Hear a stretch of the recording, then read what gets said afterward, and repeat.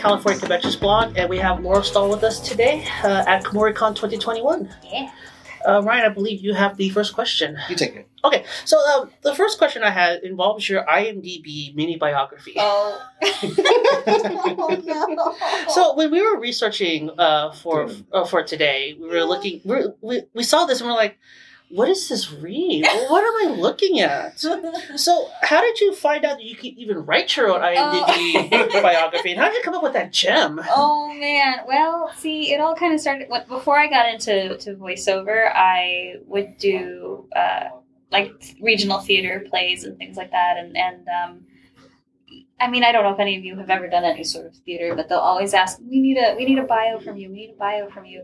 And it's always the same thing. Such and such is so excited to be playing such and so and so in this thing. And you might know them from this thing or that thing over there. They went to school for, they did this, and it all feels very formulaic for me, and it kind of made me want to rip my face off. So, so for one of the plays that I was in, when they asked for a bio, and I was like, oh gosh, I was chatting with the director. They're like, you can just write whatever you want. And I was like, you have made a grave error, my friend. And so I came up with that, and then I, as an aspiring actor, you get like IMDb Pro or whatever, Mm-hmm. or my first IMDb credit I received, and I saw it, and you can go in and edit, and like, because you should add your own photos and things, especially when you're first starting, if you don't have, people already doing it for you. And so I saw I can edit my bio. So I did. And somehow I still get to work. I don't tell my agent that's my bio. I don't know. Your secret safe. I don't know if they're aware. But yeah, it's if anybody who's watching, go ahead and just look at my IMDb and check out my bio. It's all true. I hope so. Yeah. If it's on the internet, it must be real, right? Oh, totally. Totally. True facts. Yeah. So I'm guessing a read off on your biography is a no-go. I mean, if you want, do you want me to read it or do you want to read it? It's your interview, man. Do we have time? I think we do. I mean, you can edit this, right?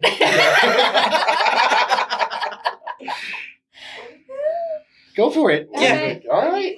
Wait, you have it up already? Yeah, I got it up. That's you. Oh, gosh. I haven't read this in a minute. Oh, no. What have I done? Okay.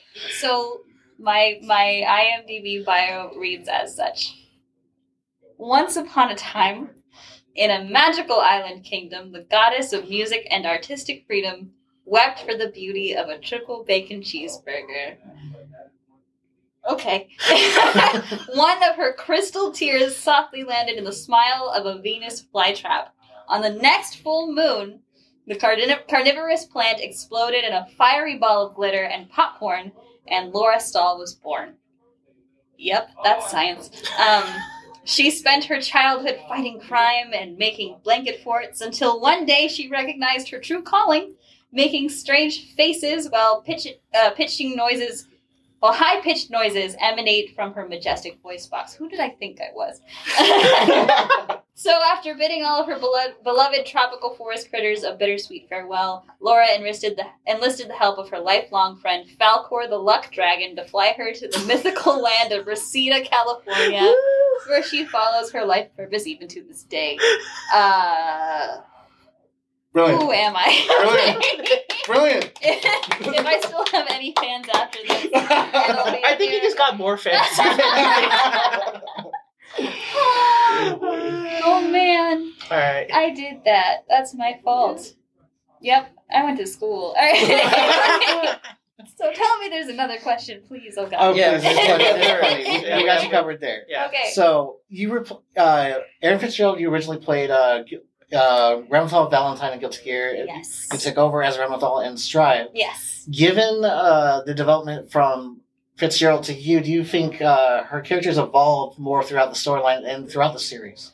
I think characters that are long-standing can't help but to evolve, really. No matter how many incarnations they go through, no matter how many actors they might have portraying them, there is an evolution to a character simply just because of the world around it. I think a character is far more defined by the way that it is perceived by the masses more than the character just existing by itself. Because a character just being in a book that's never been read is nothing, right? But if you consume the media, either the movie or the book or either the manga or the anime or the video game, whatever it is, however that character impacts you defines that character far more to me. So the way that Ramlethal began and the way that the impact that she had at that point and the way that she's evolved up to now, because I know that she started out as kind of like a big bad sort of deal. Now she's sort of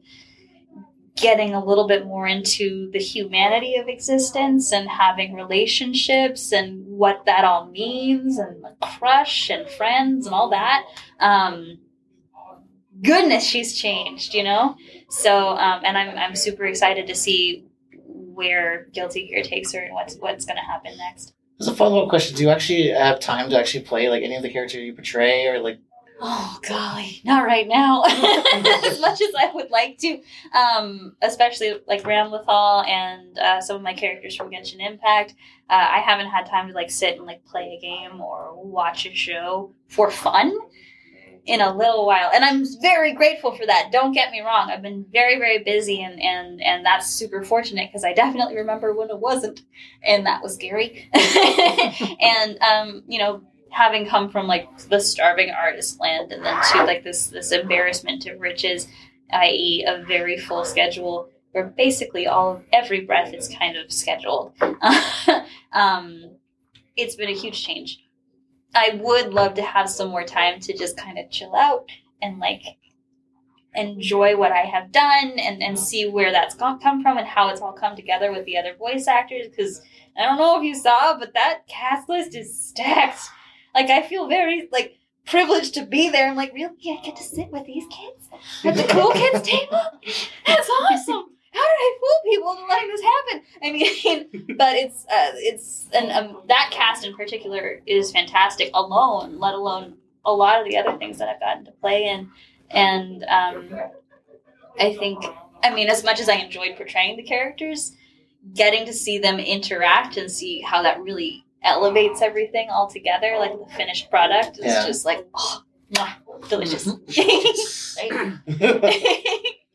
to run it? Yeah. Okay. All right. So, I actually went to your panel with Billy Kametz and Robbie Damon earlier today. I'm so sorry.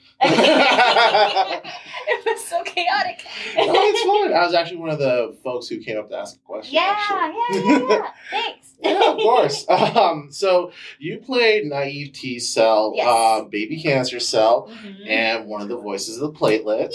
Yeah. Given that today's climate, especially in the midst of the pandemic, Mm-hmm. how shocked are you to find how accurate and relevant it is today to today's climate today? With, I mean, I think it's sort of uncanny. Art imitates life and life imitates art so much.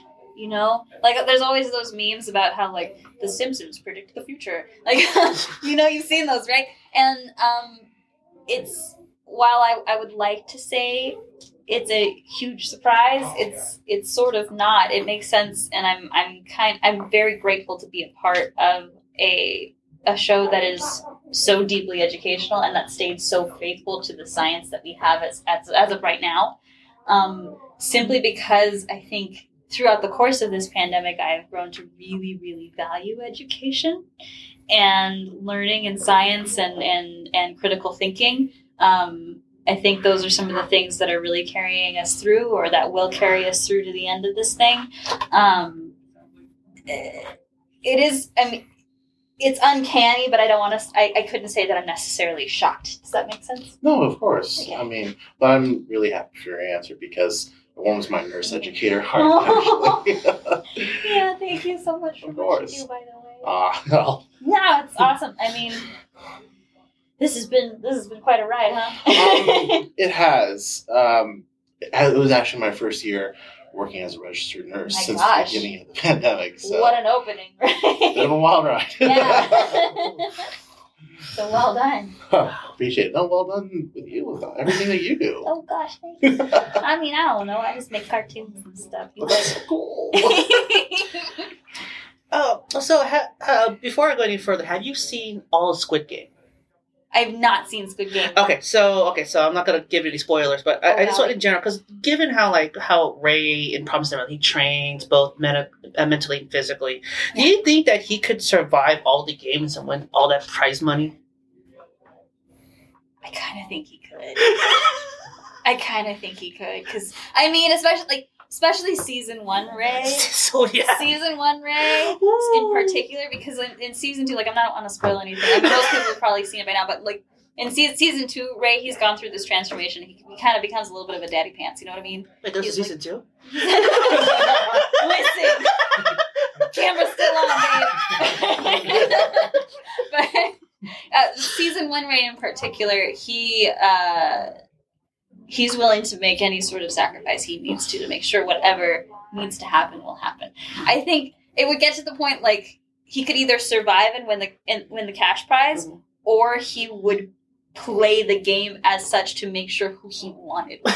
You know what I mean? Yeah, no, definitely. He'd be like, "I'm good, bye," and then it's like, "But you can move on." So that's, I think, what would happen.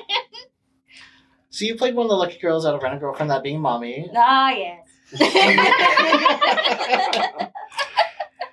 Do you think, out of all the girls, that Mommy was actually the better fit for Kazuya? Oh man, that camera's rolling. How truthful should I be? No, I was kidding. Be as truly. Go for it. We are unfiltered here. Honestly, Kazuya, I think, needs some alone time. Do you understand? Okay, listen. All right, Kazuya, he's at heart, he's a good bean, but this little boy needs to think a little less about what other people are thinking about him, and a little less about getting something. You know what I'm saying? And a little bit more about self-improvement. And that's also to say, I think, playing Mommy, I'm gonna throw this out there. So my whole deal when I played Mommy, I loved playing it, right? I loved the show. It was a lot of fun. It was quite the experience.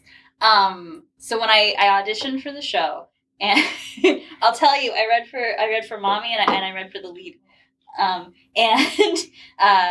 all I remember from the sides from Mommy is that it said manipulative.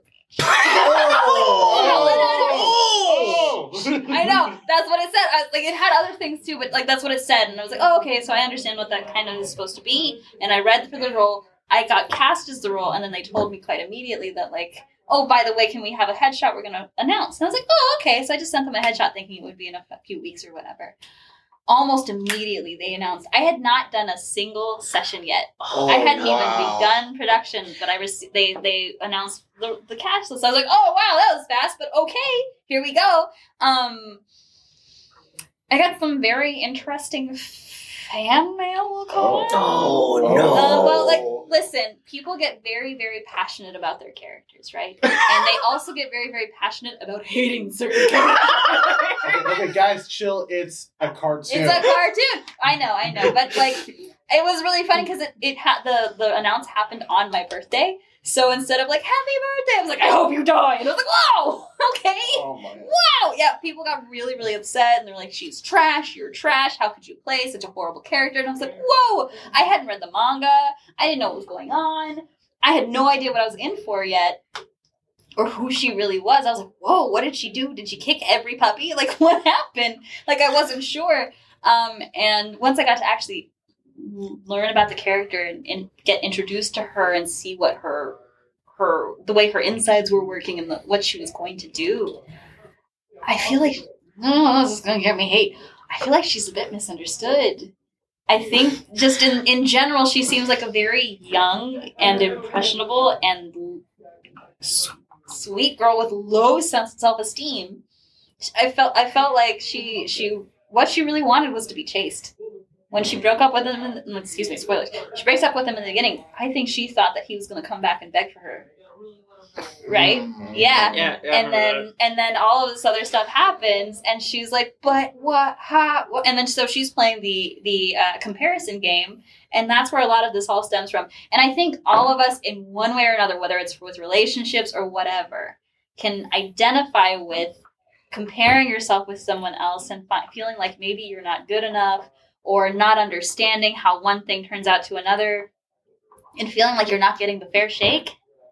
I feel like we can identify with that. And I think especially some young folks or some people who don't have as much experience can feel like they are owed, or get kind of upset or bitter, or do things that maybe they'll regret later on in the heat of being upset by such and such thing happening. So I was like, oh, poor mommy. But I think everybody in that show could stand to have, like, I don't know, a good year to themselves with some self-exploration mentally.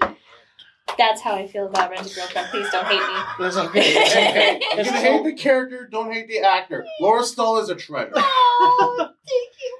So, just one final follow-up question for that. Yeah. Like, do you think, like, what the fans are, at least, like, consider we just talked about the fans, do you think the dislike for Mommy is, like, warranted at all? I think a lot of the vitriol and hatred for Mommy comes from a kind of a vulnerable place. We all have, when we enjoy media, we all have our OTPs, right? And when we see something that is threatening something that we hold very dear, our kin characters and all that other stuff, it can get very personal for some. Especially over the course of the pandemic, I think people have gotten so close to some of their media. It's kind of been something that's carried us through. Escapism has been a huge, huge part of balancing this whole new world that we're all kind of in. And, gosh, it's just, it is what it is. There are certain extents where you can say that it's warranted because she does some things that are unfair. But I don't think anybody necessarily, even if they are maybe a bit antagonistic, it means that they deserve cruelty. Sometimes we can be the most cruel when we are in the most in pain, right? Right. Yeah. And I think a lot of that stems from a painful place for a lot of our fans, and that's something that I'm grateful for. Is like the fans identifying with the story. That's huge. I'm glad to know it. I'm glad to know that people are so passionate. I'm glad to know that they care so much about what they've seen and that they identify with it, because it's a human experience. And that's really what I'm kind of in this for, is being a big part of the human experience and being able to be a piece of, at least a little piece of as many stories as I can. I think we have one final question for you. Yeah, so I'll go take it. So you talked about stacked cast earlier with that. Would you strive? But there's another stacked cast you're a part of with Neil Patrick Harris and David Tennant for Netflix series Eden. Oh wow, yeah. So how does it feel to be part of that cast? Oh my gosh! Well, see, I'm not necessarily a part of the cast because I adapted the script. Oh. Yeah, so I wrote the words that they were going to say, and I found out it was, which I'm very grateful for. I was terrified. When I found out that I was going to be writing this, it was very whirlwind, because they were like, hey, we need this movie and we need it yesterday. And I was like, okay. I was like, what do you mean? And they're like, okay, so we need these reels. When you're writing a film, they cut it into reels when you're for anime. So it'll be like a 20, 25, 29 minute chunk at a time that you're writing. And they'll send you the next bit and the next bit until it's finished. And that's how they record it as well, unless they have the whole thing. And then they'll be like, all right, let's go. They piece that out into, I think, 3 or 4 different reels. And they're like, you have maybe 2 days on each reel. Usually you have like between... I mean, it depends on the studio and everything, but for like 22 minutes of video, you usually have between like 4 days to a week to complete. I had less than that. So I was like, go! And this show was gorgeous. I mean, I don't know if you've saw any of it, but it's a beautiful show. Beautiful. And the animation is very particular. The lip flaps. They were like, all right, so when we do this, we really want you to pay attention to the shapes of the mouths, and in particular for this one. And those were really particular because of the 3D animation. And they were gorgeous, but I was like, what vowel fits there?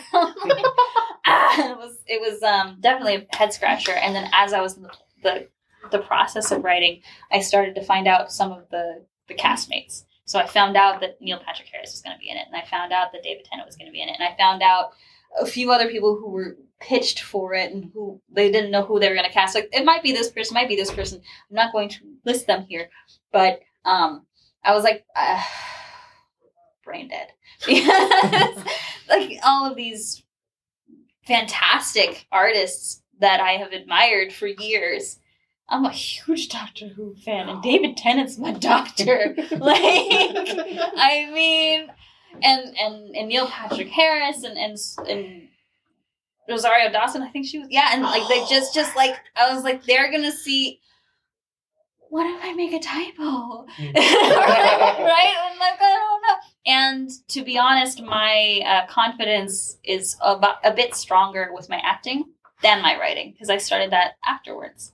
So I'm like, I still felt like I was finding my feet and finding my voice, and I want to make sure I was doing everything correctly, and it sounded good, and the story was portrayed, and all those other things, because you've got so many plates in there when you're writing, as opposed to like, I'm an actor, I play this character right now. All I have to think about is this one. But when you're writing it, you have to think about the entire story. You have to think about who each character is, how each character feels about the character they're talking to, and what the translation is, what they're trying to convey in the original Japanese. How can you make that happen over here and make sure that it fits the rhythm and the lip flaps and it's a big puzzle, and it's easy to not do it right. Yeah, I can feel that. Laura, we really do appreciate your time. Is there any way anyone watching can get a hold, find you, or at least? Oh yeah, I mean, you can find me on the usual social medias. I'm on Twitter at Laura_Stahl.